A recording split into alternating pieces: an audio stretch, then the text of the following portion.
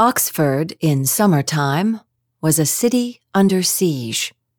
They came from across the oceans, from Norway and Brazil, India and Japan.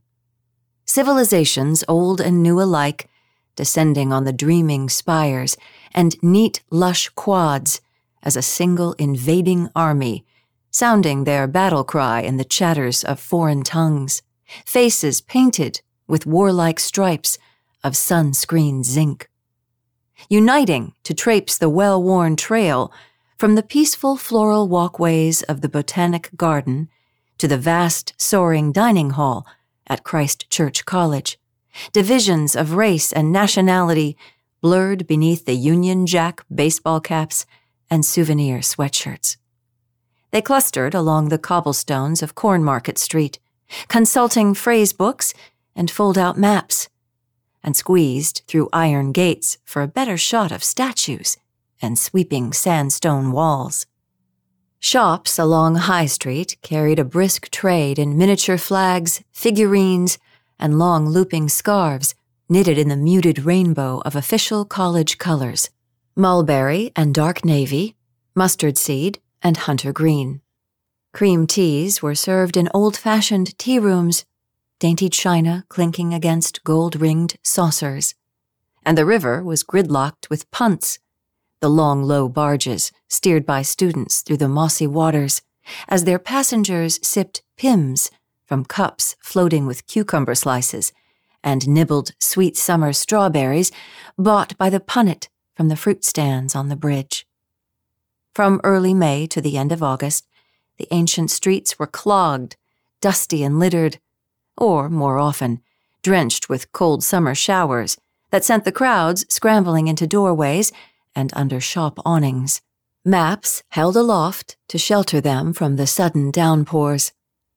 Then, as September dawned, the great quads were suddenly quiet again. The crowds departed, and the city took a breath. The air took on a new autumnal chill, and dewy mists hung over the Port Meadow fields each morning as the church bells rang out their baritone dawn chorus. It was only a week or two, this gentle lull, for the shop girls to slump idle behind their registers and the college groundsmen to set about pruning the rose bushes and mowing the neat strips of lawn. Too soon, the next set of visitors arrived. These weren't quite so temporary. They came bearing crisp new textbooks and fat induction packets, shined shoes, and wide eyes, weighed down as much by their own hopeful expectations as the brand-new possessions they pulled behind them in overstuffed cases.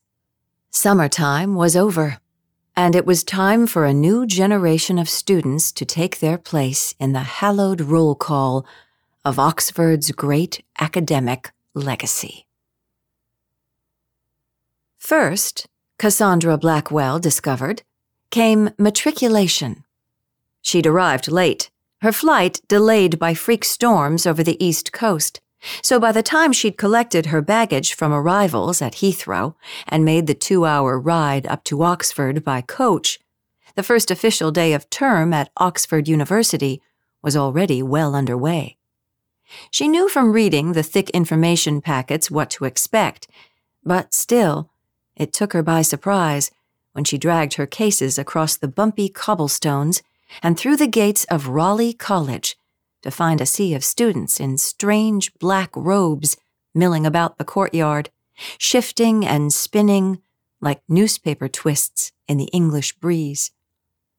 Cassie paused in the middle of the bustle, drinking in the foreign scene. The students were assembling on a set of bleachers for an official photograph. But unlike the casual, jeans-clad freshmen she knew from college back home, these new students wore crisp white shirts and suits under the robes. Girls in blouses and black skirts with dark ribbons looped at their necks and wide bands of black fabric trailing from their shoulders. It was an old-fashioned costume, the kind you'd expect to find immortalized in faded sepia photographs, yellowed with age. The only hint that this was the 21st century was the sea of cell phones students gripped as they lined up beneath the ancient, honeyed sandstone walls to pose for their first photos.